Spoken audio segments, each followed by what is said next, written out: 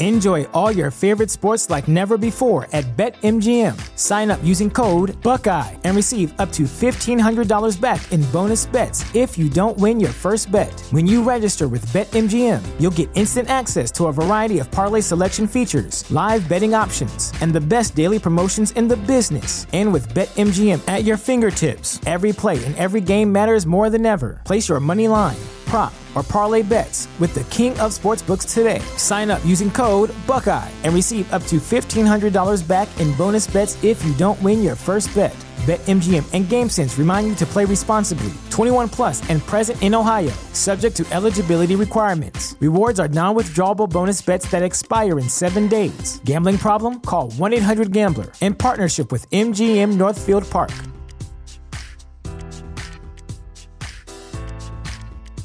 At Parker, our purpose is simple. We want to make the world a better place by working more efficiently, by using more sustainable practices, by developing better technologies. We keep moving forward. With each new idea, innovation, and partnership, we're one step closer to fulfilling our purpose every single day. To find out more, visit parker.com/purpose. Parker, engineering your success. All right, we're live. You're listening to the Shepherd and Bella Show.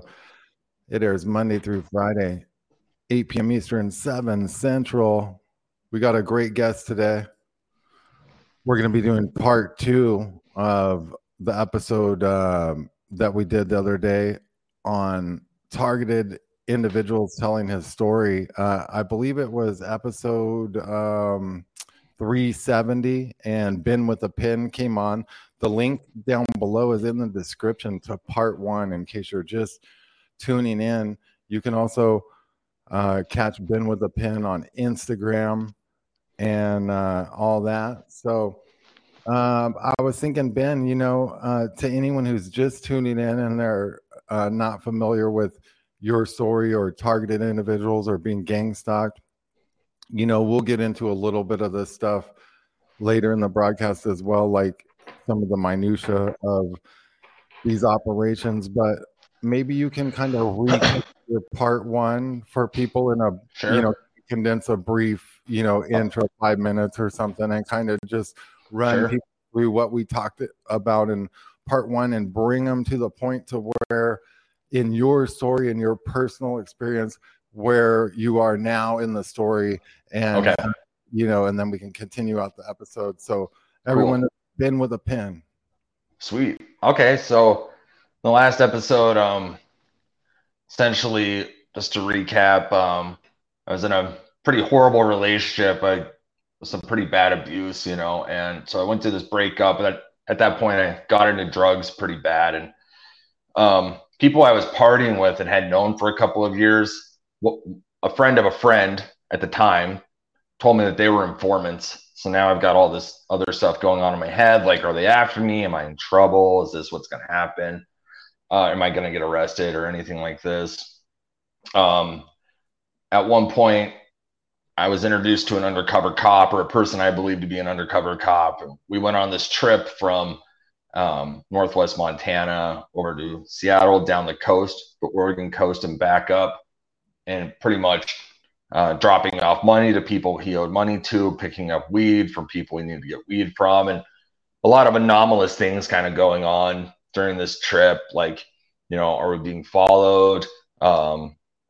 Interesting things I noticed, like, like a dog not being super friendly to him, and me kind of just really like starting to realize like I might be in some serious trouble here, in over my head. It was all fun and games. Like, up until that point, it was pretty much just like me partying with people and kind of just like trying to get over a bad breakup and just trying to like get my life back together. But, there's kind of a learning curve there involved with just like indulging too much. And it's like, I need to get it together. Then I ended up they sabotaged my car, which kind of kept me stuck, because then I went to get a ride to work and I got in a car wreck. And then right after that, my dad got murdered. So it was just like the sequence of events when I wanted to get it together led into just heavy drug use, coping mechanisms, and being kind of, because I wasn't able to walk after the wreck, I wasn't able to like really get a job, and I still had bills. So I was pretty much stuck selling weed at that point, and kind of getting in a little bit of debt with this undercover cop and these informants kind of being in my phone, maybe people within their group like sabotaging my car, or coming and going, checking to see how much money I had up in my bedroom, doors being unlocked trying to get home, this kind of thing. And it just gets stranger and stranger until the end of 2016, when I decided to leave Whitefish. So yeah, that should catch you up to speed. Yeah, man, that's a lot of stuff, and I recommend people just tuning in that did not hear your story in part 1. Just click the link below for part 1 after today's show and get a full recap. The pin on Instagram, BenWithapen. You can follow them over there. And well, why don't we get into today's episode? Yeah, absolutely. So, okay, there was a few things I wanted to mention that are pretty key elements to the story. So I had a friend, super close friend of mine, he was on meth for about 8 years, pretty deep into his addiction. And at this time, I wasn't fully aware like how deep the addiction had went, but he had jokingly, or he claims it was a joke, had made a comment through text to the informant that I had originally been friends with, Jake the informant. And he had sent him a text about doing meth and kind of tried to play it off like a joke. But then the informant came in, kind of confronted me about it. I was like, hey, so-and-so said that he's been doing meth. Have you been doing meth? And I was like, well, I've tried it, but it's too strong. I'm not really into that. So I think this was kind of another one of those points in the story where it kind of changed a little bit. This was in 2016, probably the middle of 2016, the summer when this happened. And the informant had another friend at one point before I got into drugs or anything. And I can't remember his name. I guess that doesn't matter, but he had been hanging out with this dude every day. And then all of a sudden that kid just kind of fell off the map. And so I remember asking the informant, hey, what happened to your friend so-and-so? And he was like, oh, we don't talk anymore. He got into meth. And so ever since then, I kind of wondered if these informants are given you give us the name, first and last name, and phone number and address or something of a meth user, and then we'll start our little gang stalking program on them, because they target tweakers bad. Tweakers are heroin addicts. They target them bad. Yeah. And I always kind of wondered. So now my friend, he's one of my close friends. He's been sober for a year now. He's doing awesome, and I'm super happy. But at the time, I went to him dude, what are you doing? You can't. I told you he's an informant. Now you're telling me this. And so then the undercover cop and the informant, they're kind of giving me shit about doing meth all the time now. It's I'm really just into Adderall and ecstasy. I don't smoke weed. Wasn't doing meth. Definitely not shooting up. I would take random pills, maybe, but also my legs fucked up. So painkillers were kind of helpful at the time. I would seek them out on occasion. So it's the whole muscle ripped in half and my back compacted. And so, painkillers helped, but they really aren't my jam. And I'm pretty much just a speed freak, ecstasy, Adderall. Adderall's manageable for me until it became not manageable for me. Ecstasy is not around, and I enjoy it, but I just don't really do it anymore. I don't really seek it out or Molly or any of that shit. But so that's a pretty key element that I forgot to mention on the last one. I made a checklist here so I can stay a little bit more focused than the last episode, because it's jumping around a little bit. I just want to make it a little bit more sequential for everybody. But that was, so yeah, I mean, I feel like it changed a little bit at that point. I also know that there were other informants around town asking about drugs and weird happenings. Like there was a dude in Whitefish that like he was a heroin addict. He ratted out this kid that was selling coke and had introduced. This isn't that prominent or important to the story, but there was this dude. We knew he was an informant. He had been like a heroin user. He got busted with heroin multiple times, which in Montana, like they don't fuck around with that. Like if you get busted, you don't become a informant. You're going to prison. There's no probation for that shit. Certain states are like stringent on certain things. It's So this kid, I'm pretty sure, like once he locked into me having the ecstasy around, I think he ratted me out. I started noticing weird shit around town. This is 2016. This is about the time maybe where like a little bit of the gang stalking had picked up, but really just in Whitefish. Mm-hmm. When the informant had confronted me about doing meth, I didn't think much of it at the time. It's like it's definitely not my drug of choice. Definitely not something I seek out. I've done it a little handful of times over the course of a few years, and it's just not my thing, and I got like a soft spot in my heart for people that like have that addiction and have to deal with that.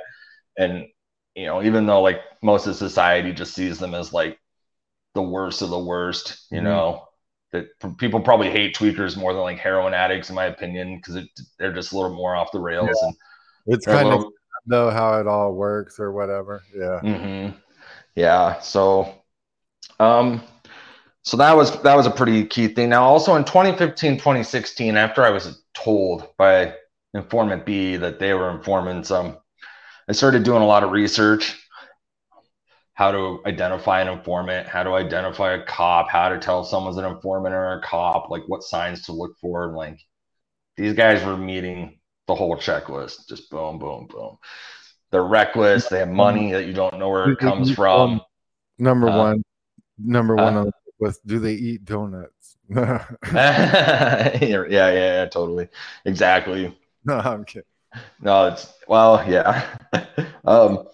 so also in this 2015, 2016 era, like when my car initially got sabotaged, these are just things I wanted to like clear up real quick that I didn't mention in the last episode.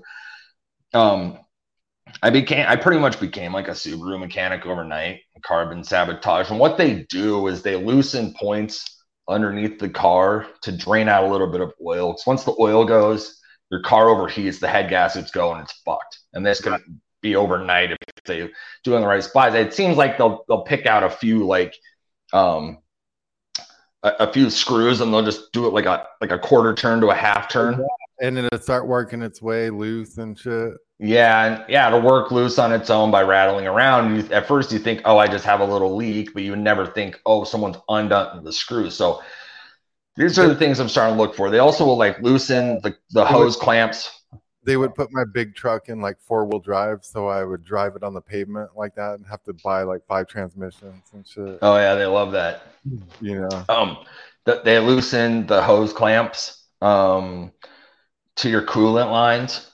Once the coolant goes, your car overheats like a motherfucker, and it's just done, dude. You throw a rod, you lose a head gasket, and at first all you think is, oh, there's a leak, because in your mind you don't think anybody would be this malicious towards you. Right. And so this is about how it goes. So I'm like reverse engineering this. I was gonna put new head gaskets into the white Subaru, and this is how I started like really getting that dialed, like how to become a mechanic essentially, and it was a lot of work. But then that car ended up, I ran so much like distilled water through that it boiled over and melted through like the reservoir at the top, and I blew the rod 2 weeks after I finally got that car put back together. Oh no! Oh shit! So I was out of a car, that same car, and just really fucked at that point. Mm-hmm. Okay, so that covers a few things. Oh, also when I was doing the research, I was like, they got to be putting like pinhole cameras in my walls or something, like truly looking paranoid as fuck. So I'd be like turning off the lights and turning on the camera on my phone and looking around to see if there are pinholes. So the way you would check for that is you shine a light, you make your room dark, you shine a light on the walls, and if you see a little spot like it's kind of semi-reflective, you know there's like a pinhole camera in the wall. Yeah. Checking the walls, I probably looked insane, but like I didn't have a choice at that point. I was, too scared of like getting in trouble. So that's when I realized, oh, it's the phone. It's like they do it all through the phone. Yeah. They track you through the phone. They listen to your conversations through the phone. They go through your accounts. They go through your text messages, text logs, direct messages. They go through your email. I mean, once they get into your phone, you're fucking dead in the water. They got you. Tell me what I was eating and shit. They'd be like, man, you should stop eating peanut butter and jelly for breakfast. That's not good for you. I mean, they were kind of right. But yeah, no, I got you. But they would know like a specific food. I mean, well, so what the cop would do, to me is like if he'd go through my Instagram, and then when I'd see him later that week or something, he'd be like, oh man, you ever heard of this artist? Like, what do you think about doing art like this? But it was like an artist that I just went through their Instagram and like liked a bunch of their images. Or another thing that he loved to do is like, if you follow models, like some hot model on Instagram. Oh yeah. I would go through and like their pictures, and then he would come back to me like super vulgar and shit. He's like, oh, what do you think of black chicks, nice little tight asses and shit? Like he'd get like super vulgar about it. And like I'm like, what the fuck? Like, you don't, at the time, I'm like, he's got to be going through my phone, but you don't want to accuse him because I wasn't sure if we were still friends. It was like becoming more clear. You kind of like have these thoughts like, I don't know, I don't think they'd be doing that, and if they are, oh well. But then you think later, like you find out they're really doing this shit and you're like, what the fuck? It's so like, yeah, it's pretty nasty for sure. Okay, so Rusty's joining us as well. Okay, yeah. What's up? Hey, how you doing? Doing cool. I love your shirt, bro. Yeah, thank you. Hell yeah. That's OG, man. I got the same one. Oh, really? I got the last one. I got the last XXL. I'm super stoked on it. Mine's in freaking laundry right now. Oh, shit. Can we get you to turn down your microphone a little so I can adjust us a little better? Yeah, you, Ben. I'm not sure how I can turn it down. Maybe on the settings in the StreamYard, there's a settings dial, and just go to audio and make sure it's not going to auto adjust. There's might be something like that, and just turn it down a little, and that'll help us. Rusty, or maybe turn yours up, Rusty, if you can. I don't know how to do that. Okay. I'm just using my phone. But yeah, man, it's good you stopped in, Rusty, too, because at the end of the show I want to mention a couple things that are going on and get your take on it as well. But what do you think of Ben with a Pen, man? I know you listened to part one already. I like it. Keep going with your story, sir. How does this sound? How's that audio? Is that better? Yeah. That's good? Okay, cool. Let me see if I can get back in here. Yeah, thanks. And it's a long time coming to be able to tell this on like a big platform, because I wanted to be super selective about who I thought about going to the confessionals. Oh yeah, he's a cool dude. Love Tony. Tony's awesome. But then I heard Shepard on the confessionals, and just knowing his backstory was like, this is the guy. This is the guy that, like, not only I identify with what he's been through, but I know that it's kind of just a better starting point. Like, he has a better understanding than other people that haven't experienced this. That's why I reached out to him, That's how I found Shepard. Yeah. Through the confessionals. Totally. Look at me now. Yeah. I was talking with Tony about how they were censoring me and stuff, like behind the scenes, and I'm like, man, I keep losing followers. And he's like, well, we're going to see if we can gain you some followers on the confessionals. And I'm like, well, okay, but I'm not that optimistic or whatever, because I'm so censored.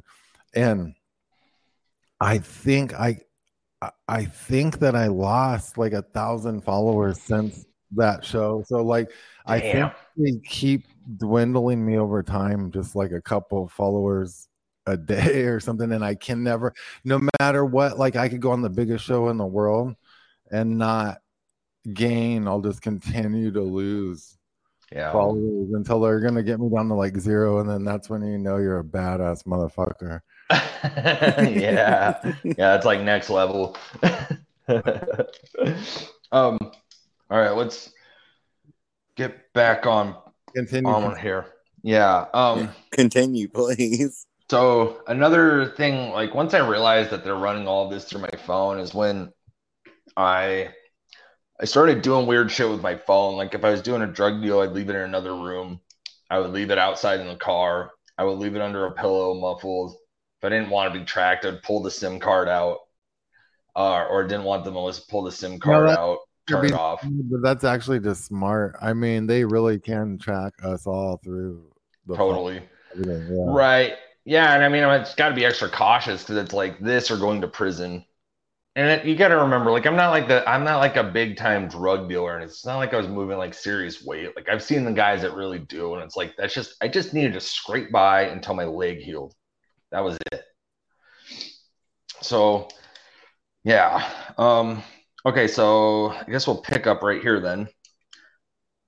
When it was about Halloween of 2016, the cop and I needed to go to Missoula. He had to go pass through Missoula to go to Spokane. So he was going to drop me off. I was going to go party.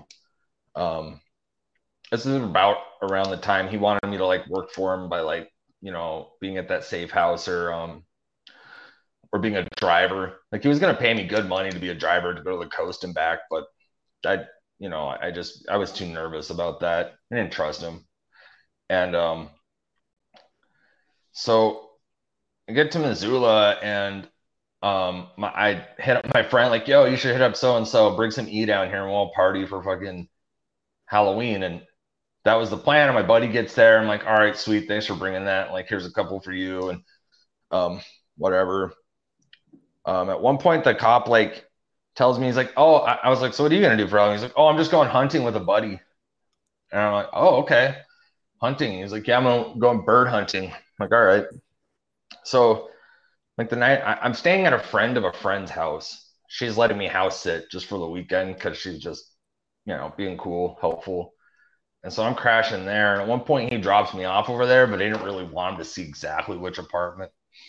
I went to bed and my ritual every night was like, before I go to bed, it's like I put the phone in airplane mode. I turn it off and I pull the SIM card so they're not looking around on my phone like while I'm sleeping. And it's a very paranoid way to have to live. Now they can probably barbecue you with it and shit. For sure. Yeah, radiate you while it's close to your head and shit. Yeah. Right. I think they do shit like that. I think they do that. Yeah. Or maybe they turn it up to a frequency that kind of hits a point to make you more paranoid. Actually, or depressed. Trip on this fucking shit. Okay, I shit you not. This happened the other day, and you just reminded me of this the other night. Mm-hmm. So it was super quiet, and sometimes I put my phone by me because I'll listen to like Art Bell when I'm falling asleep, and then I'll kill it. But like the phone's kind of near me, okay, and I'll just be like, "Fuck it," I'll keep it like 4 feet away from me, and I'll be like, okay, at least I'm not gonna just get my brain totally fried. Like that's probably far enough for now. But this particular night, I put it about 20 feet away from me because I was charging it, and so I knew nothing was on, and I woke up and it was dead silent, and I had my ear to the bed because I was like sleeping on my side, and so I hear this pulse, like a weaponized like pulse, like Morse code, but it also kind of sounded like when you have a cell phone, when someone's trying to call it and you have it near like a speaker cable and it goes, have you ever heard that? Yeah. It kind of sounded like that, but like different, but some kind of weaponized pulse. And then it would go, it was silent for like 10 seconds and then it would do it again and silent for 10 seconds. And so I go, this is fucking trip. So I pulled my head up off the bed and it wasn't doing it at all. And I go, are you fucking shitting me? And am I like getting resonance through this bed of like some weapon they're using on me at night? Yeah. You know? Oh, for and sure. My ear back down on the fucking bed, and sure as fucking shit. Well, it's So, like a like, tin think can. about what you have in your bed. Coils. A tin You have, can and a string. Exactly. You know, you're like, it's like that. okay. Yeah. I'm telling you a secret across this fucking piece of yarn that just the vibrations. Yep. Yeah, exactly. And they Think just about turn it up on you at times. Yeah. I have one of those old school type mattresses, not like the new foam kind, because I hate the new foam kind. So I bought the metal kind with the coils, so they could fuck it, dude. That's fucking crazy if they're doing that shit. And I like caught them, like I almost got like proof. I almost want to like because to me that's like some kind of evidence. I almost want to now hook up something to the bed or an experiment or a meter or a sound, a mic or a Yeah. you know. Yeah, you can get those little meters that like pick up how many like decibels or like whatever waves are coming off of the towers near you if they're too close to your house. You can do that with an AM radio. People like I should have bug detectors and shit at all times and like yeah. houses. Yeah. What you do is you tune an AM radio to where it's like dead silence on the radio, and then you just kind of like cruise around the area, and then you'll pick that shit like up. Or something. Yeah, you'll pick it up. Oh shit. Yeah. You could even like drive under like traffic lights, and then you'll hear the traffic lights changing on the fucking radio station on AM when it's tuned dead silent. Oh, that's a trip. I might try that method. Yeah, that's crazy. Yeah. Well, Ben, continue. I just you reminded me of that. Keep going, bro. Yeah. I just remembered that. Like, no, for sure. I get tripped out about that a lot. Like the whole idea of like these phones just radiating us to death. I sleep and I get like in pain in my bed kind of, and I always think it's like my mattress or because I sleep on my side or like and then like also I feel like I'm getting microwaved sometimes, and it looks like a thing I used to joke with about to people, like I think they barbecued me last night, but I'm sitting there thinking like, are they? So like they could be. Yeah. I mean, they're capable of it for sure. Right. Yeah, no doubt about it. There's nothing new under the sun. Yeah. Okay, so when I'm in Missoula on that Halloween, Cobb tells me he's gonna go hunting, like bird hunting with his friends. Like one night, so I am doing my little ritual, turn off the phone, pull the SIM, go to sleep. But I turned it all off. And as soon as I turned it off, I was like, I'm going to go smoke a cigarette. And I walk outside and I go, I'm dressed in all black. I walk outside across the street and this white Jeep comes creeping up to the road. And I'm like, the fucking, and whoever's driving it, they just have something in their hand. Are they bumping the I creep and I crawl? Yeah. Well, I'm looking at it like paranoid. And I'm on the right side. As soon as it pulls up and sees me, it flips a U and just takes off. And whatever's in its hand, he throws to the ground.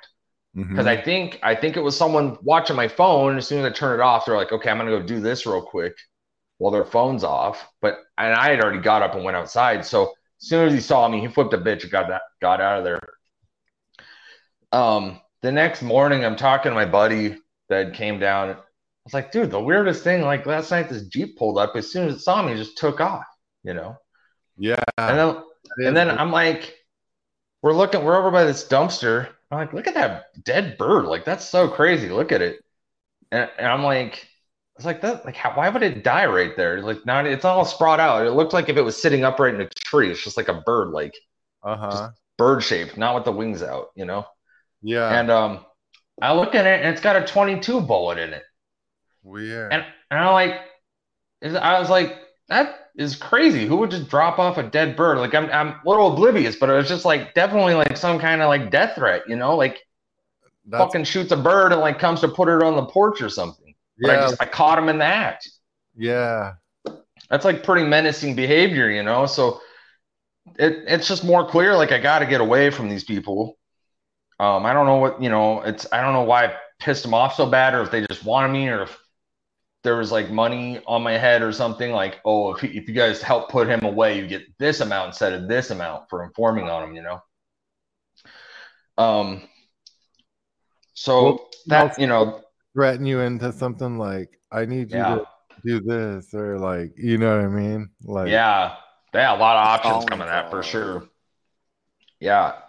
So, that Halloween, like, I get back into Kalispell, or it's like a few days after. Now I'm like really freaked out. And so at one point, I want to say it was that fall after Halloween, like the original informant and his girlfriend at the time get in some fight that I just hear about.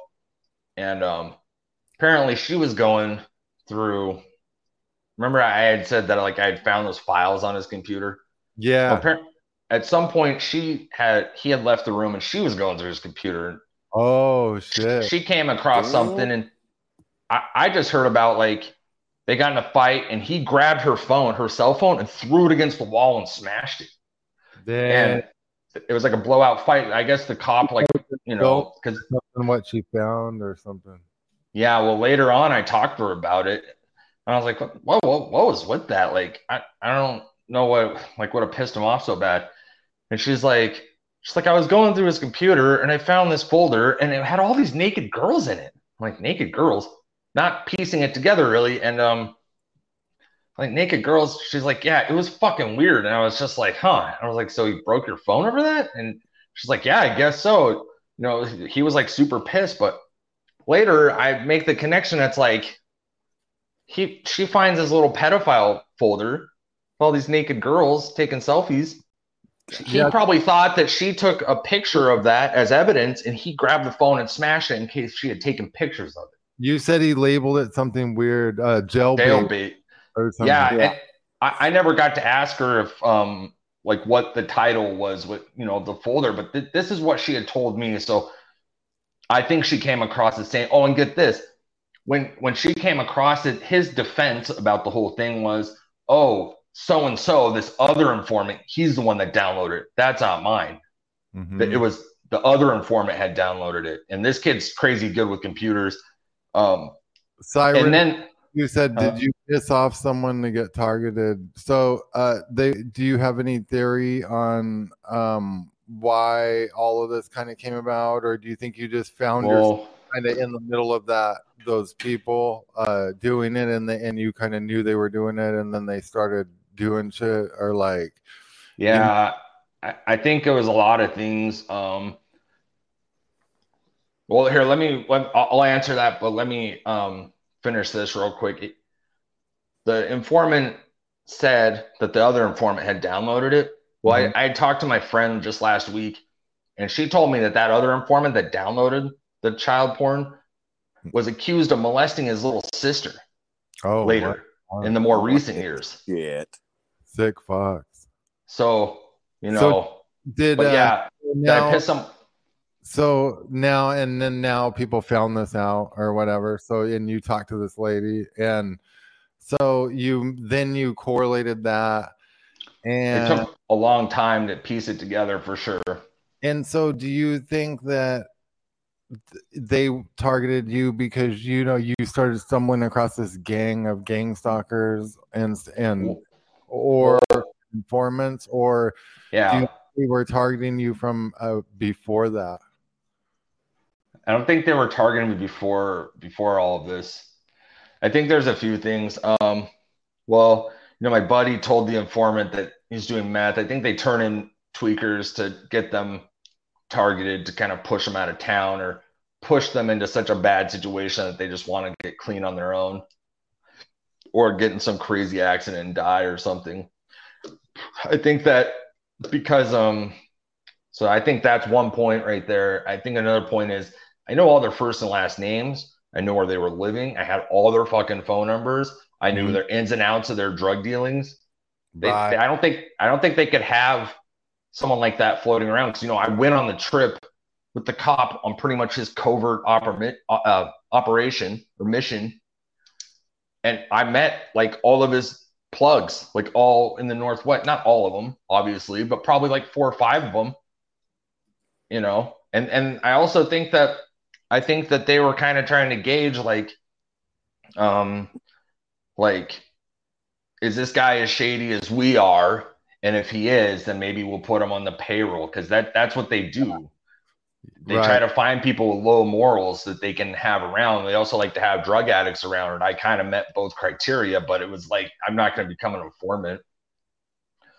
So I think those are all quite a few of the things. But like I had said, like the informant dated this chick. I ended up dating her later. So there might be like an element of jealousy there too. Mm-hmm. Also, there could have just been a big dollar sign over my head. Like, hey, like, for every time this guy sells you a few pills of ecstasy, like we'll give you like a couple thousand, and you just keep building the case until we pop them. Right.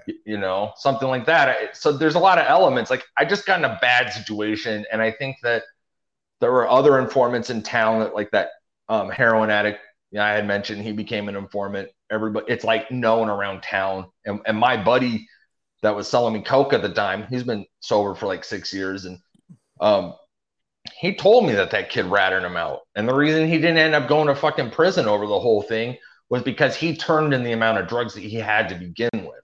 It's like he didn't rat anybody out to get out of trouble. He like turned in what he had and like got put on probation and had to go through this like program to get off of heroin. And he's like pretty much reduced his methadone use down to like 0. So he's almost completely sober at this point. So it's pretty cool. But yeah, I think these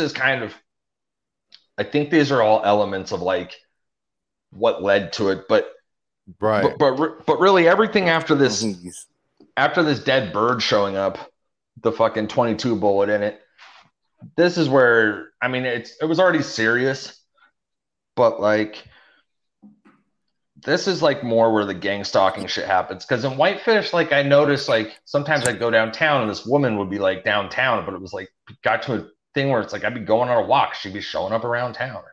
Yeah. And then other times, like I'd be downtown just like hanging out, smoking cigarettes. She would show up and like try to talk to me and shit. Like, who is this lady? Is she always around when I'm outside? Like, that's getting weird. Yeah. So strategically, I left my apartment in Whitefish because I was like, look, I've sold drugs out of here. I think I mentioned this in the last episode. Sold drugs out of here. They probably wore a wire in here. They definitely have a warrant, so that could happen at any minute. And if I live here, then they can just come get me anytime. But if I'm out of here, then they probably have to get a whole new warrant, a whole different place. That's what I thought, at least. I don't know, but that's what I assume. So, yeah. So I hope that answered the question. I think I pissed them off for sure. Another thing I think was I remember venting to my friend and telling him that they're like informants and just being like, they're gonna fucking rat me out. I'll fucking rat them out first. And then when I reflect on that, yelling that, so I wouldn't actually follow through with that. It's just, I'm so like losing my mind at this point. Like, I remember thinking like, what if they were just listening on my phone and they heard that? That would make me a pretty threatening individual if they thought I was going to snitch them out, Yeah. And that could be another reason to throw me under the bus. So there's a lot of factors here. Oh, yeah. Yeah. So, okay. So I find the bird. Now it's kind of getting into winter 2016 into 2017. Which is creepy. Find that bird too. That's just weird. Yeah, for sure. Well, and it's because like when he drove by in the Jeep and then went around, he had something in his hand. And I was like, what the fuck's in his hand? You know what I mean? And then he threw it on the ground and drove off. Also, that's like, it reminds me of some type of ritual or like witchery or something too. Well, this guy was like obsessed with like mafia movies and shit. Mm-hmm. So I was kind of like putting the dead horse in someone's mailbox or something, horse head in their on their porch. You make an offer he can't refuse. Yeah. He was obsessed with like cop movies and mafia movies. And had a crazy temper. I didn't even get into that. This guy had a temper like you wouldn't fucking believe. Also, another thing I wanted to mention pre-Bird was this cop was like trying to build up his clientele essentially. So he would get weed from the coast and he'd front it out to random strangers or friends of friends within like the Missoula, Whitefish, Kalispell area.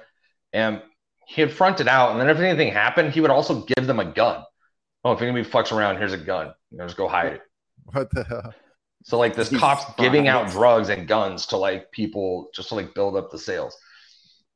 It's fucking nuts.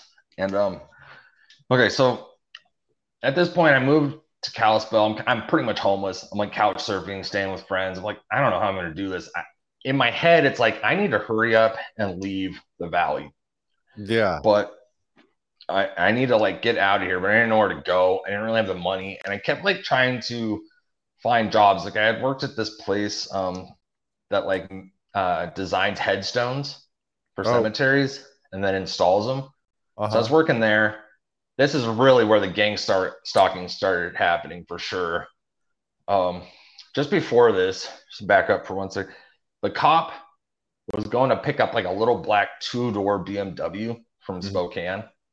And I went on this trip with them, and I think this is like a pretty big turning point too. Went on this trip, and I'm like talking to him about something of I kind of like just being douchey and like bragging about some chick that I'd hooked up with, and he's like, "Oh, that must suck to know then." And I was like, "Suck to know what?" And he's like, "That it's never gonna get any better than that." And I was like, "What?" What? That's weird to say. Like, what? Yeah. So what do you like think of that? Because that's just like a comment. I think it was like a That's fucking weird. I think he said that as like, well, you're never gonna hook up with another chick that hot because you're about to go to fucking prison or wind up dead. You know, it was like a threatening statement. Like a veiled threat. Yeah. Or, you know, something to like kind of give me, I don't know. He made that comment, and I'll never forget that. But we went and picked up this car. Like a psychological warfare, like different techniques and stuff that people would use to like wear someone down, and or like it's just kind of menacing. And we went to pick up this car, and this car is exactly what you picture. It's a 2-door BMW coupe, like some spy hunter shit. And he told me it was his dream car. He's finally getting it. This thing is fucking fast. He let me drive it. That thing could go like 100 fucking. I pushed it to 130 on like a straightaway. Like I was just like, oh shit, you know. But we pick up the car. We go pick up this chick that I was into in Missoula. We go party, and he we got some blow and some E, and he's like, no drugs. Like I got to go to bed tonight. Like I can't party tonight. I was like, okay, whatever. So me and her hang out all night, and he goes to bed. But like when I reflect on that, I kind of think that he didn't want to do drugs that night, because if you go inform on someone, I think they give you a P test to make sure you don't have anything in your system. I don't know for sure. That could be it, but I know they smoke a lot of weed too, so that might not even be true. But I think that's what happened there. This is when the gang stalking really takes off. Like we're getting into 2017. I'm working. I find that job at the headstone place. The guy would only pay me like $13 an hour, which I know I was like worth more than that, because he was having me drive all over the place. Definitely getting followed at this point. I was going to cemeteries. I went to the cemetery far north of Whitefish. And like this car would always be out there, and I'd be installing like a headstone in this car. And like I remember seeing this woman, and I'm like I saw you last time I was here, and I waved at her. She just gave me like this weird look. I'm like, what the fuck? Like, why do I keep seeing you? I'm going back and forth from Whitefish to Kalispell, and Kalispell to Missoula a lot, and borrowing people's cars to get around, and those cars would get fucked with too. And I'm sitting, like when I go from Kalispell to Whitefish, there's like white vans behind me, white cars with Texas plates all the time. And like in Montana, like it's such a small population. A car from out of state stands out like a fucking sore thumb. Yeah, or it stands out. Yeah, big time. And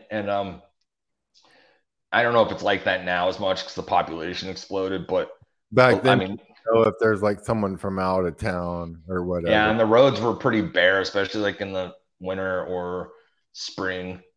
But in the summer, it's like it's really big, or like super populated because people come to visit. It's a lot of outdoor activities like lakes and hiking and hunting and fishing. So it's a big tourist place. Plus, like Glacier Park's right there. People love that. They run like 1.2 million people pass through the park every summer. We grew up.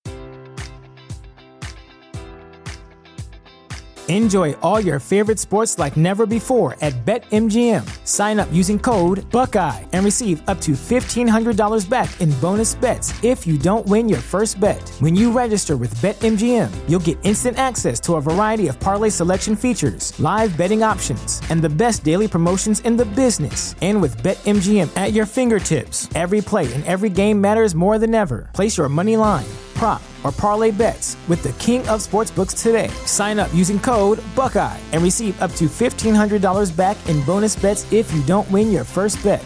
BetMGM and GameSense remind you to play responsibly. 21 plus and present in Ohio, subject to eligibility requirements. Rewards are non-withdrawable bonus bets that expire in 7 days. Gambling problem? Call 1-800-GAMBLER. In partnership with MGM Northfield Park.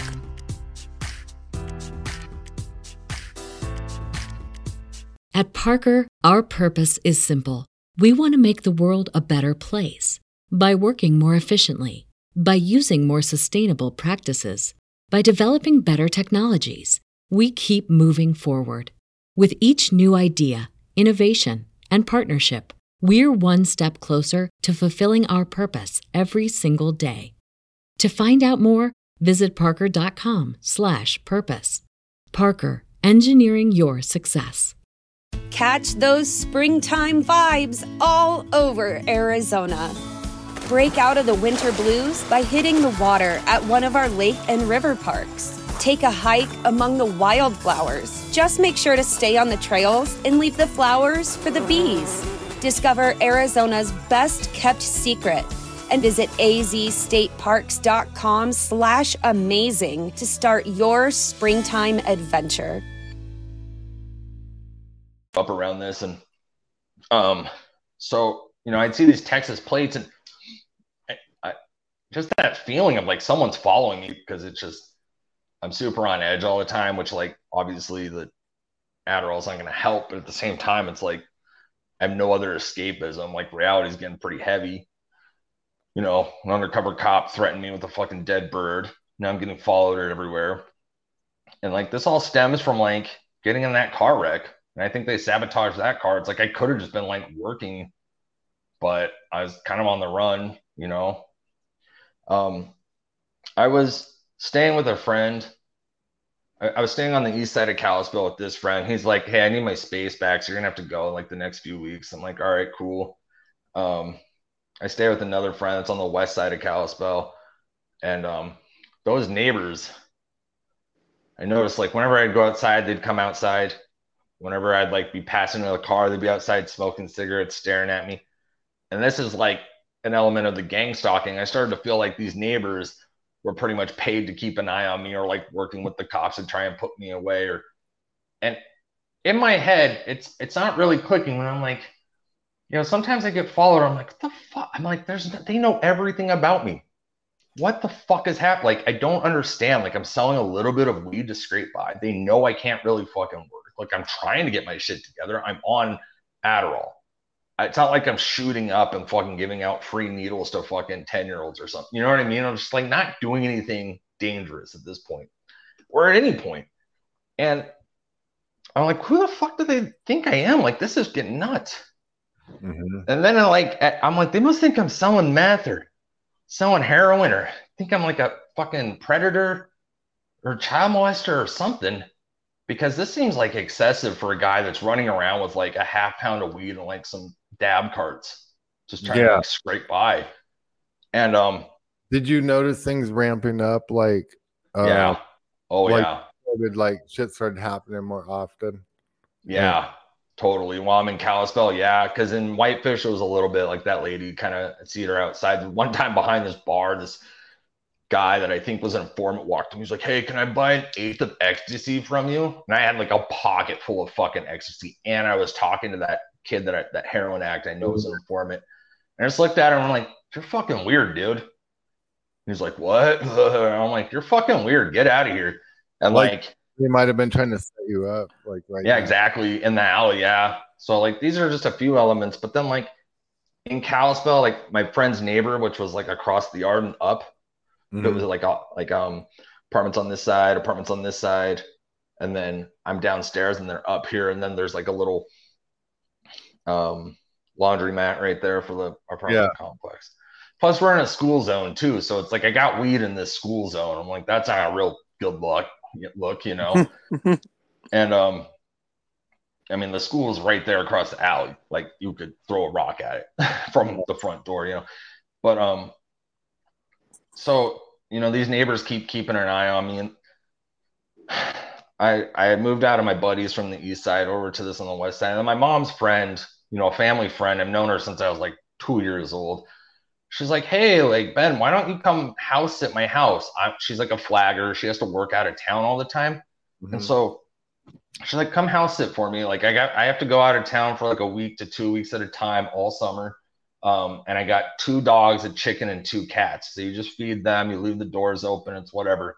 I'm like, thank God, you know, it's like a godsend. I'm getting out of the school zone. I'm going to a place nobody knows where I'm at. I'm out in the middle of nowhere. And this place is like kind of outside of Kalispell. It's between, it's kind of in the no man's land of the valley. It's like a place you pass through in order to get to another town in the valley. And I'm like, this is perfect. But then like shit started happening out there too. Weird. And, so do you think that they followed me? Moved out there and it progressed, do you think it was them, the same people?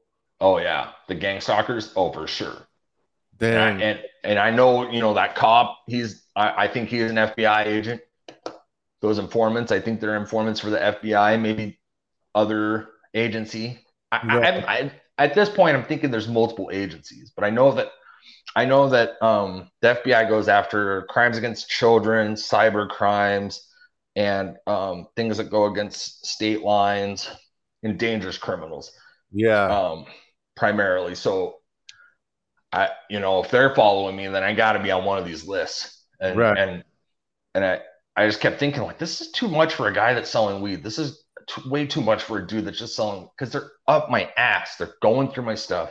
They're going through my backpack. They're going through my car. They're going through my phone. They're fucking with my car. They know everything about me, so they have to know like that I'm not like, no, I'm not dealing or doing any hard drugs, and that I'm not like a predator of some sort. Right. So I'm like, what the fuck? And this is where like I think it's really dawning on me that like that undercover cop made me out to be a pretty fucking serious, like maybe a dangerous criminal. Because just like I said, it's just too much for a guy running around selling some weed and taking pills. Too, like maybe they're just running an operation on you, you know, for some reason. I was target practice for sure. Yeah, or something. And also you found that weird folder of pictures, and so they knew that. And I know all their secrets about this. The FBI's they probably just, or the FBI informants they've just recruited. I know where they live. I know their first, last names. So that's crazy. I've heard similar stories like this, and I've heard in manuals that, you know, they basically what you're describing is like similar operations and stuff. Do you think what ended up happening? Because like you're in a new location, things got so I ended up working a little bit for the headstone place. The guy wasn't paying me very much. This other guy that was painting houses offered me $15 an hour, which, you know, back then it was like $15 an hour under the table. Fuck yeah. Like, I'll get the money I need and move out of here. But that guy just like wouldn't fucking pay me for some reason, because he's just like a shady contractor, you know? Oh, yeah. So he fucked me bad. Basically, you're in this position where like, I don't know, that just seems like another form of draining in a way. Oh, for sure. Or whatever. Like I often wonder, like, did the cops hit him up and like, hey, don't pay this guy. Get all the work you can out of him. Don't fucking pay him because we need him. You know, because it sure came across that way, because it's like I am like destined. I was literally that whole summer, I was barely getting gas, and I had bought this red Subaru, you know, so I had already done work on the white Subaru, and that thing fell apart. And I buy this red Subaru, and this guy put a brand new engine in it, and this thing had a ton of life in it. I mean, it was a badass. It was kind of beat up, you know, like some Road Warrior shit. Brand new engine in it. This thing was fucking primo. Like, it's just a perfect Montana vehicle, because it didn't matter if you fucked up the body, and the engine was in great shape, you know, had probably like 30,000 miles on it or something. Yeah. And I bought that, but then I started getting issues with that car. I'm like, the fuck? And this is where like my previous mechanic skills came into play, because they tried to turn my car into a car bomb. I didn't make this connection, but basically what they did there, this is one thing I definitely wanted to tell you in the audience about. There's in the back of an old Subaru, there's a differential gearbox, and it's got a plug on it. You have to put a certain type of oil in the differential gear fluid in there. Yeah, it's just gear oil. Yeah, exactly. So what they would do is they would turn that maybe like a quarter of a turn to an eighth of a turn, and that would be just loose enough for like a little bit of a leak to happen. Once enough of that oil comes out, while you're driving, your wheels can't spin freely, because that oil is what lubricates it so that the differentials work. So your back tires. Question. Yeah. Was it the top or the bottom plug? Well, wait a minute. Never mind. Keep going. On that one, it was there's just one big plug right in the back. Yeah. So I figured that differentials, you just take the fucking cover off and. Well, there was no cover on this one. Only one plug. My bad. Yeah. Sorry. No, you're good. You're good. Nah, fucked up. You're fine. So, damn it, man. So they had like undone this just a little bit, and it was like spilling out the oil, and it creates a ton of drag when you're driving. So I'd be going from Missoula to Kalispell to Missoula. It's a 2-hour drive. It's like 180 to 190 miles. I was going through a whole fucking tank of gas to get there and back, or sometimes even like 3/4 of a tank just to get to Missoula on a 2-hour drive. Like those old Subarus get 32 to 34 miles on the highway. Like, they're badass like that. But another thing they were doing is they were loosening the hose clamps up there for the fuel lines up under the hood. So now I'm giving it a ton of gas in order to go faster, but there's so much drag that it's just fighting itself. Yeah. And with those hose clamps loosened, it's just spraying gasoline onto the hot engine. And it's insane. I didn't turn into a ball of flames. Yeah. I mean, I'm so lucky. And after the white car I've been fucked with, there was a while I was like, oh yeah, I need to be checking my car. Like, just out of nowhere, I just had this epiphany, like, I need to be checking on my car all the time in order to like stay safe. I figured that trick out, and there was one night out when I was in Creston. I was super paranoid. I'm like, oh fuck, like they're definitely around, or they're around here somewhere.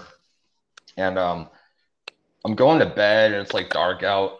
And I lay down, like head at the foot end of the bed right next to the window. And I'm like, I'm just going to lay here and watch, see if anybody fucks with my car.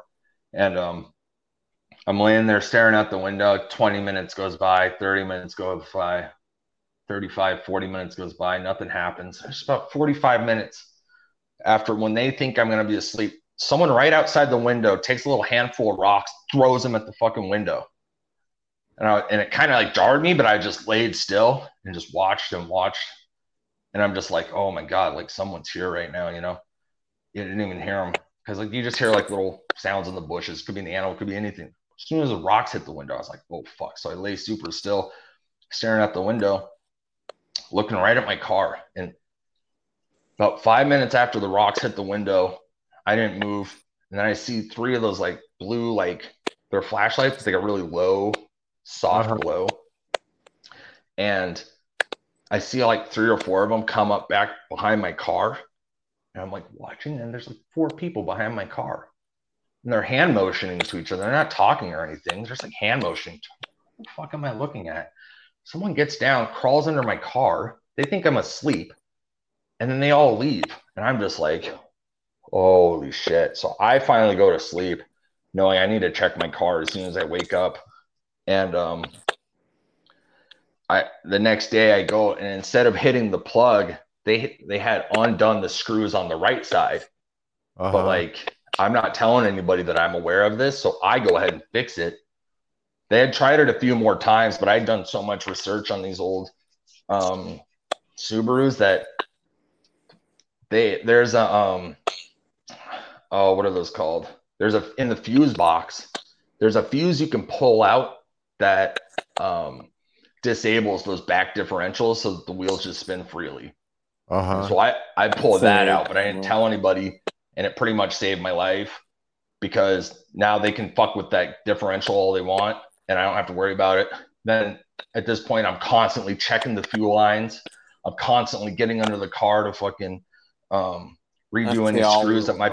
Is what that was. Exactly. Yeah, exactly. And there's a fuse in the front. It was like a 98 Subaru. And so I guess like one of the reasons I'm telling this is I saw in the comments on the YouTube about like, where's his proof that he was gang stalked? And it's like, these details I'm telling you, you would only know if you were gang stalked, or if you had like an FBI manual on how to sabotage someone's car, you know? And that's one element of it. So I'm checking my car a lot, super paranoid. Like, this is what goes on. And there was one night, this is probably the scariest thing. So they tried to turn my car into a car bomb. There was one day I was super tired, like crazy, just exhausted from the drugs and the paranoia and the stress. And I like go back to my buddy's house on the west side to pass out. And I'm over there, and I'm like super on edge, but I'm laying down, and I'm like, okay, I'm just gonna get a few hours of sleep before I have to do anything. All of a sudden I hear a motorcycle in the alley, like right when I'm about to pass out. I'm like, what the fuck? Like, you know, someone's revving a motorcycle out in the alley. So I lay there, and then I try to go back to sleep, and right as I'm dozing off, it does it again. And I'm like, so try to go back to sleep again. It does it a third time. Someone's just revving a motorcycle. I zip out the door. I pop up super fast, go out the front door, get up around the corner. No one's there. I'm like, what the fuck? Go back in, lay down, hear the revving of that engine again. I'm like, okay, they're not going to let me sleep. Like, they're fucking with me. I think this is part of the mind control shit.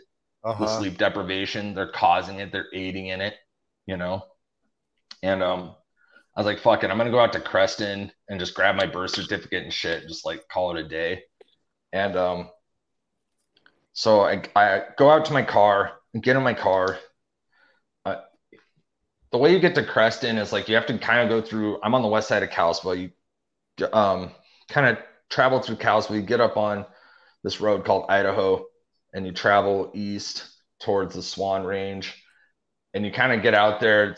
You're going like 35 to 45 most of the way. Yeah. Then there's a well-known gas station called Woody's. And then at Woody's, it makes a turn. It forces you to go right around this bend.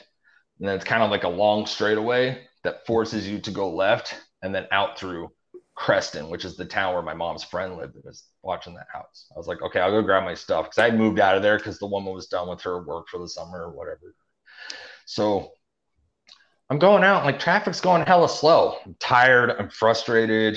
I'm like not feeling super great.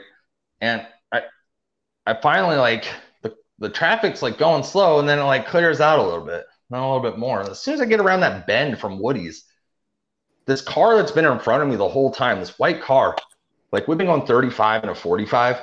Yeah. I don't know why. As soon as the road turns to 55 on that straightaway, we've been going 35, 45. Sorry. Yeah, going 35 and a 45. Traffic's all the way backed up. I mean, it's fucking ridiculous. And as soon as we get on that straightaway, that car that's been in front of me the whole time, like the least suspecting car either, it pulls off the side of the road.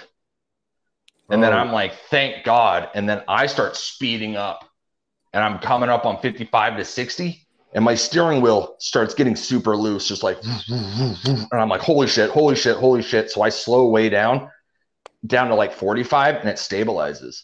I speed back up to 50 and it gets a little wobbly. At 55, it's like I have no control over my fucking car. I mean, it's like so loose that a full, like, I'd have to crank it all the way to the right just to be able to make a right-hand turn. That is not how it's supposed to feel. So I slow way the fuck down. I slow down to like 45, get all the way out there. I'm backing up traffic now, get through Creston, go out to my mom's friend's house. And it's like about twilight at this point, and I'm on edge as fuck. And I show up, and my mom's, so these are people I grew up with. So the younger daughter had this husband. He's like the most badass redneck mechanic you ever met. Like, he's just knows cars. He's a total gearhead. Like, he knows cars in and out. And I'm like, hey man, like, my car is being weird. Like, my steering feels really loose. Like, what would cause that? And he's like, I don't know, man. Like, what did it feel like? I'm like, I don't know. It was like if I turned it, it like wouldn't engage. It wouldn't work at all. He's like, well, have you thought of this? Have you thought of, like, I feel like it's something loose, like maybe like a liquid, or maybe it's just like a screw that's loose or something. I don't know. So then we start going through checking all the liquids, and the fucking automatic transmission fluid had been drained all the way out. And I'm like, that's weird. Wouldn't that make it go tight? And he's like, no, that'll fuck with your differentials. Oh, and weird. I was like, what? And it was drained down to like a tenth of what should be in there. And I'm like, okay. So we fill it back up, and he's like, hey man, this is dangerous, bud. You got to be careful. And I'm like, why would there be a leak? So I go grab my birth certificate and social security card. I'm like, all right, guys, thanks for your help. I appreciate it. Car's running normal again. You know, the steering is engaging. I check everything. It's good. And if it hadn't been for that guy, I'd be fucking dead right now. Mm-hmm. And I get back to town the next morning. I parked one spot over to see if there were any leaks or anything. There's a fucking perfect ring from an oil pan right where my car was parked of fucking automatic transmission fluid. Like they drained it. They drained it. They drained it. And then they had someone follow in front of me out to Creston. And then as soon as the road had cleared out, they let me just drive freely, thinking I was going to go fucking flip my car like 5 times or something, because my steering was so fucked up, like overcorrecting or something. And that's pretty fucking scary, because like 2 days before, a day before, the upstairs neighbor told me she had been on meth for fucking like 15 years or something, and she got in a crazy wreck when she was high. She overcorrected. Her hands, like, she's in a wreck, so her right arm like doesn't fully function. It's kind of like a gimp arm, you know. And she had told me that. So like when I'm driving and my steering is this is going through my head, like, oh shit, like this is serious, you know. And like the mechanic guy told me like that was super dangerous. And to get back and see like the ring from the oil pan that had been in my car, it's like, oh, they definitely sabotaged my car. Like trying to tamper with shit like all the time, basically, or something. Every day, yeah, because they either wanted me to drive off the road or fucking, get pulled over with something in my car, or have the car just not operate. So, because once you don't have a car, like, you're so easy to just like constantly be on top of. Not to be a Debbie Downer, but my old family business was automatic transmissions. Okay, yeah. And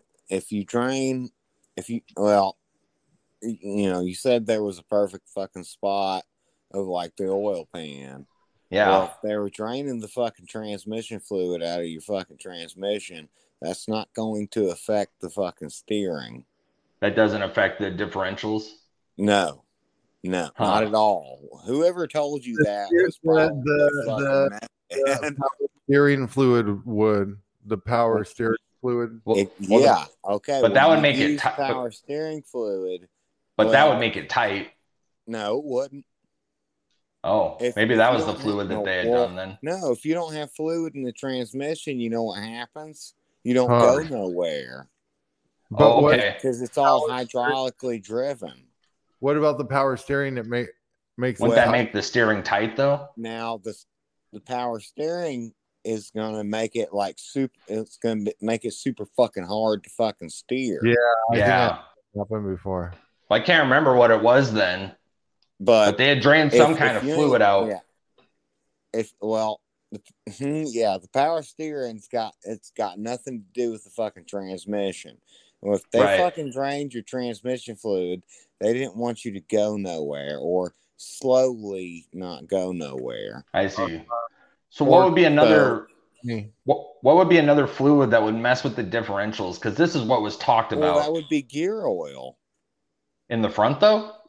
Yeah, because you maybe that's Subaru, right? Drive. The original fluid that they had drained was in the gearbox in the back. Well, but where the oil pan was in the front. They could have drained his front differential because it's a all drive. Let me just burp a little bit. No, you're good. Your burp. But that both differentials, front and back, are all done with gear oil. Whatever they ended up draining out then made the steering loose. Super loose. Man, well, that had nothing to do with any of what they drained out. I'm just saying, if they were fucking with your fucking steering, well, I'm sorry. If they were fucking with your steering, they would fuck with your fucking power steering. That's crazy if they were doing that though. Well, when I had talked to the mechanic, he told me that I'm pretty sure it was the automatic transmission fluid would mess with the differentials. This is what they had both told me. Two mechanics told me. Well, when you buy automatic, your power steering fluid is low. Yeah. When you go to the store, what fluid do you buy for your power steering fluid? Right. You buy a fucking quart of power steering fluid? Or do you just put transmission fluid in it? Because it's the same thing, but it's just a different color. I see. So... like they added, like those mechanics to just only had transmission fluid with them, so they poured it in the power steering as a quick fix. No, I mean, like nine times out of 10, if you take it to a fucking auto mechanic, and they're like, "Oh well, the power steering fluid's low," they're just gonna pour regular, DT. Oh, what is DT? It's hydraulic fluid, right? That's something. It's the same color, but it was the same fluid, but it's dyed a different color. Okay. There's some it's a different formula, but it's the same fucking thing. It'll work basically. That should have worked. Yeah, it would work just fine. It'll work. Like if your power steering got a leak and you tightened it back up and you had a can of transmission fluid, you pour it in it and it would work. Yeah, it's gonna work just fine.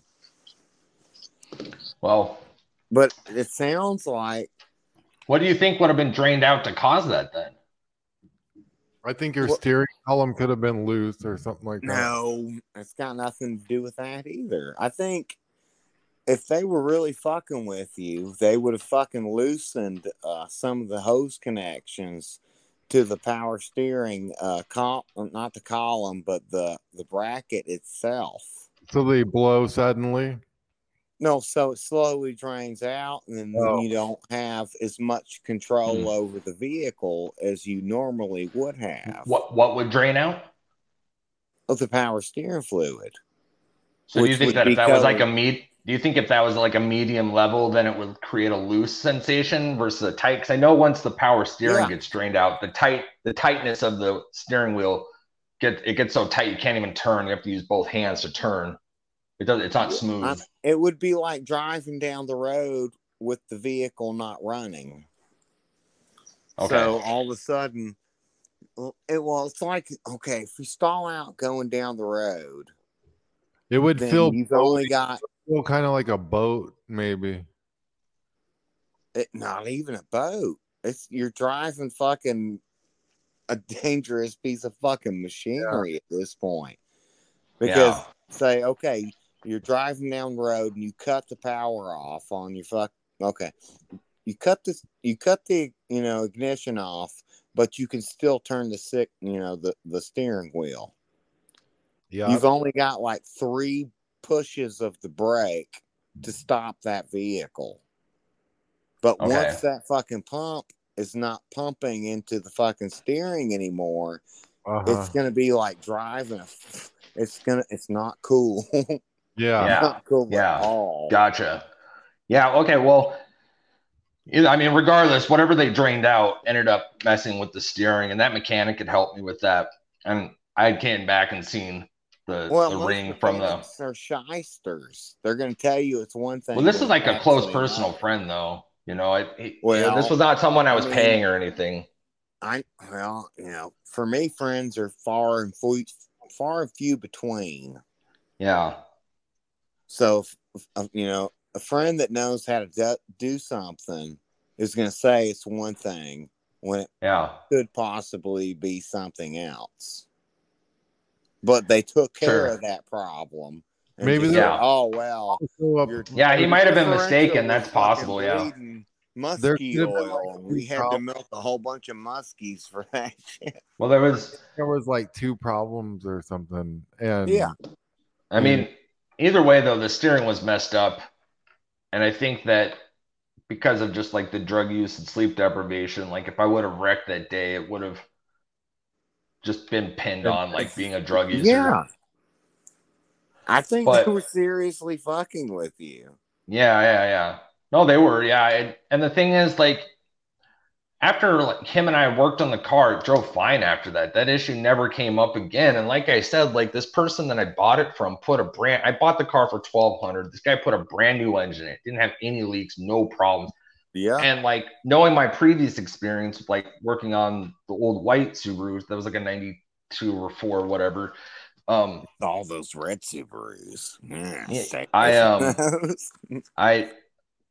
I just like became like pretty obsessed with like doing research on how to fix the car and like going back and like double checking every bolt and seeing what was most easy to reach when you're under there or under the hood. Just they kind of shoot when they're tampering with your car, they're going to go for kind of obvious things, like a cap or a line clamp, and they just loosen it a little bit, Well, that's really fucking interesting because of the type of clamps that they fucking use.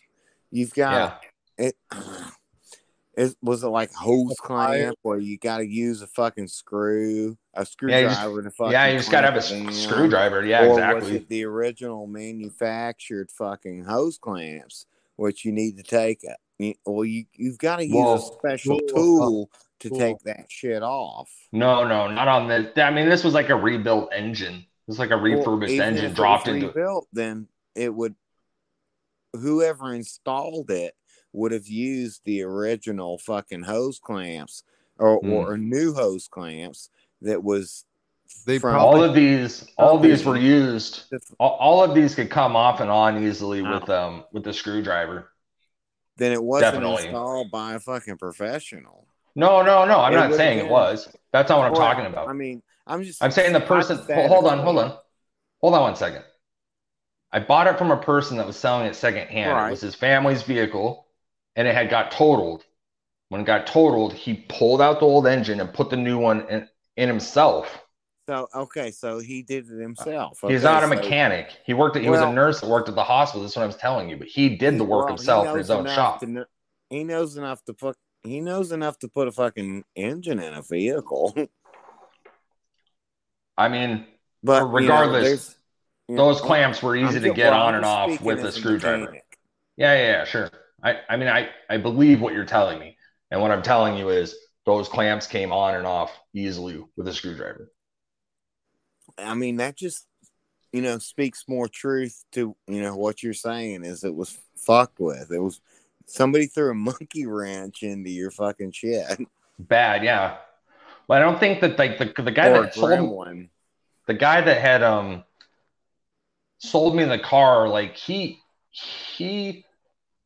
he told me there was like only X amount of miles on the refurbished engine, like 35,000. I only had it for a few months when all this, not even a few months. It's pretty much as soon as I got it, they started tampering with it. A lot of coming out to the car, it's unlocked. A lot of like the hood's not all the way closed. A lot of random leaks just kind of springing up. But it's like I would go back and check all the lines. I would go back and check the plugs and the screws and the bolts, whatever tools I had around, and they were all tight. And those exact same ones, when I'd come back out to it later, had been messed with. Mm-hmm. And so this whole thing going out to Creston, like that's a pretty pivotal point for me, because it's like, this is fucking dangerous. This is super serious. These people think I'm a real piece of shit. They have to. They wouldn't be trying to kill me if they thought I was just selling weed. You know what I mean? And I can't. That's pretty minimal. Weed is pretty minimal. Selling weed. They know that you knew about their operation or something. That exactly, and that's why I think it comes back to that, or they thought I was going to snitch them out, or they thought, I don't know, like any number of these things, but it really. It just kind of wears on you. That's why I was trying to get the money to get the fuck out of there. And sometimes like in my text messages, I'd be talking to someone and I'm like, am I even talking to the person on the other line? Like, is this the person I think it is, on Facebook or whatever? And I would go back to that person in person and be like, hey, do you remember having this conversation with me? Because I probably just look nuts at this point, but they'd be like, no, what are you talking about? I'm like, look, right here. I'm like, oh yeah, that wasn't me. Like, what? Like in my face, they're in everything. My Facebook, text messages, Snapchat, Instagram, emails. Well, they're probably opening up the mic to hear my conversations in the room. Oh, definitely. And now that AI doing all this shit, I got to get out of here, and we'll have to do a part 3. I haven't even started to leave Montana at this point. This is interesting, and I've heard a lot of tampering stories, and they definitely do that. With me, it would always be like they would mess with my transmissions, but now it actually reminds me of. I'll just kind of tell the story real quick. When I went to Bilderberg, me and another Telehub guy flew out. So we flew to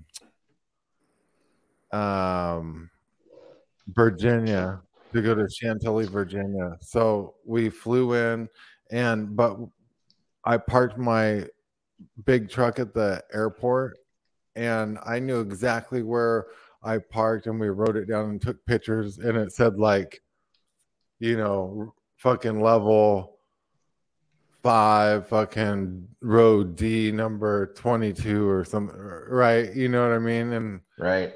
By like a certain pillar or something. So we knew exactly where that was. So when we get back from the Bilderberg meeting, because I exposed it and like filmed it and all this stuff, we go to get in the truck and we know exactly where it is, and it's gone. It's not there. So we walk through the whole parking garage looking for it on every level, and it's nowhere. And I go, well, that's a trip. Maybe we're just tripping. So let's scout every space one by one from every level. And it wasn't there. And then so I go and I tell someone, what the fuck? And they go, hold on, wait here.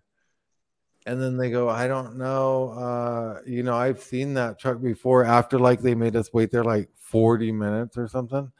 Mm-hmm. And so then we take one more walk through the parking lot, and it's kind of near where it should be, but like not really. And like they had towed it back in. So like they were bugging the whole truck up or something, and they towed it out and then towed it back in. Damn. So that's weird. That's gay. Yeah, but it turned out, so I had just put a transmission in that, and then like 2 weeks after that, or even sooner, maybe even like the next day or two, I think actually it went bad again to top it off. So I felt like they like bugs in the truck and sabotaged it again. And did go to the Bilderberg meeting, and it's bizarre, and that truck wasn't there for sure, and then all of a sudden it appeared there. Yeah. In the spot. So weird. Yeah. That's a double whammy. Yeah. So I think they do that shit. They definitely, in my situation, they were messing with the car a lot, and I was having to like reverse engineer every aspect of it to figure out what. And I mean, ultimately, I'll explain this in the next show on part 3, but eventually I had to borrow a tool set that I kept hidden, like a secret tool set I just kept hidden that no one knew about. I don't think anybody knew I had it. So and you check things and shit, and like, well, that way I could go back under, tighten stuff, loosen stuff, double check every fucking thing. I mean, it's just a crazy way to live. Like everywhere you go, a trip to Walmart, it's either you go in and you're back out in under 5 minutes, or you come back out 20 minutes later and you have to get under your car and check for all this different shit. Or you drive your car super slow and careful down the road and then go check in like a different location.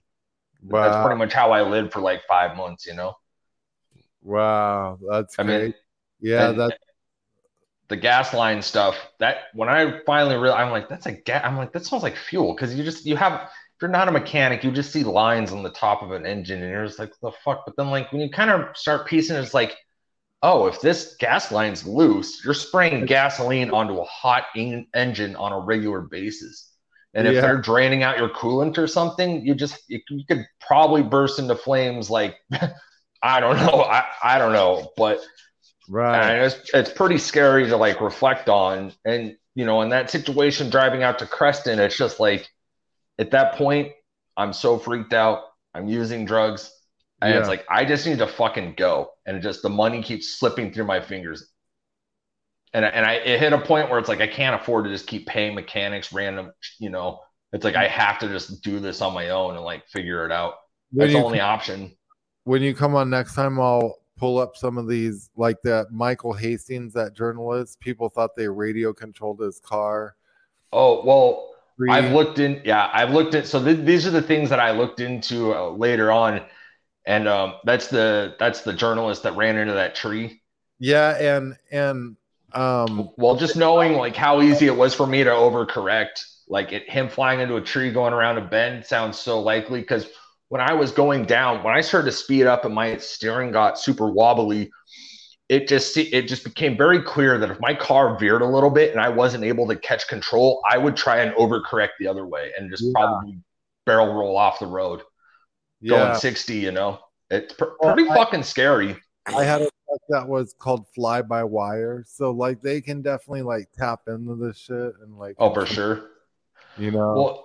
Well, what was nice about that old Subaru? I mean, this is not that important, but what was nice about that old Subaru is like I'm a bigger dude, you know, so I could slip underneath it like fairly easy, and just kind of get my head, shoulders under, and just kind of reach around and check stuff. And like get under the hood. Head, shoulders, knees, and toes. Yeah, exactly. But then like if I had to jack up the front end or anything, it's like I could wiggle under and fucking just like fix it all super easy. Yeah. I think at one point they had tampered with the exhaust system because I was getting horrible gas mileage, and I think it's because they loosened the lines. But there was also like a certain like roughness when I first bought it. There was a very smooth, quiet, purring engine, like a good engine. And they had done something to the. They did. Oh, I don't know what they would have done, but they did something to the exhaust that, like, I want to say I have no idea. You know, maybe they messed with like the. I don't know. I'm not sure, but after so long, the car wouldn't run, and I know like people might chalk that up to me just buying a lemon. Yeah, but it's like. But like, I'll just tell you this, like when I left Montana, and I need to go through how I ended up leaving Montana. It's a very pivotal moment. But when I left Montana, there was a 2 or 3 week period where my phone was off and I was just driving around the country. No problems, no leaks, no rough engine, great gas mileage. It's like once I got my hands on it and just left it alone and tightened everything down, the car ran perfect. And I feel like that's just another like point that it was getting fucked with constantly, because it's not like, aside from the one time I saw them through the window, I never saw anybody fucking with my car. except for that one time when I had to like pretend to be asleep. I'm gonna pull up some specs in some of these news stories because there's a couple instances that it's reminding me of, and we'll go through them too. Sure. Thanks for coming on. Ben with a pen, guys. Everyone follow him. I gotta get these locked and fed. And what was your name? What was the other guy's name? Rusty. Hey, Rusty. Add me on Instagram. How do I find you? Rusty Shacklesford at F2 on Twitter. Rusty Shackleford. Okay. Shacklesford. Shackles, yeah, means two, not one. Shackles. Ford? Yeah. Okay, cool. Yeah, I'll add you on Twitter. I use Instagram more, but all right, cool. guys. I've already added you. So. All right, sweet. Sounds good. Everyone, please support the show, support the broadcast. The links are in the description. Thank you very much. Yeah, thanks for all your help. Enjoy all your favorite sports like never before at BetMGM. Sign up using code Buckeye and receive up to $1,500 back in bonus bets if you don't win your first bet. When you register with BetMGM, you'll get instant access to a variety of parlay selection features, live betting options, and the best daily promotions in the business. And with BetMGM at your fingertips, every play and every game matters more than ever. Place your money line, prop, or parlay bets with the king of sportsbooks today. Sign up using code Buckeye and receive up to $1,500 back in bonus bets if you don't win your first bet. BetMGM and GameSense remind you to play responsibly. 21 plus and present in Ohio, subject to eligibility requirements. Rewards are non-withdrawable bonus bets that expire in 7 days. Gambling problem? Call 1-800-GAMBLER in partnership with MGM Northfield Park.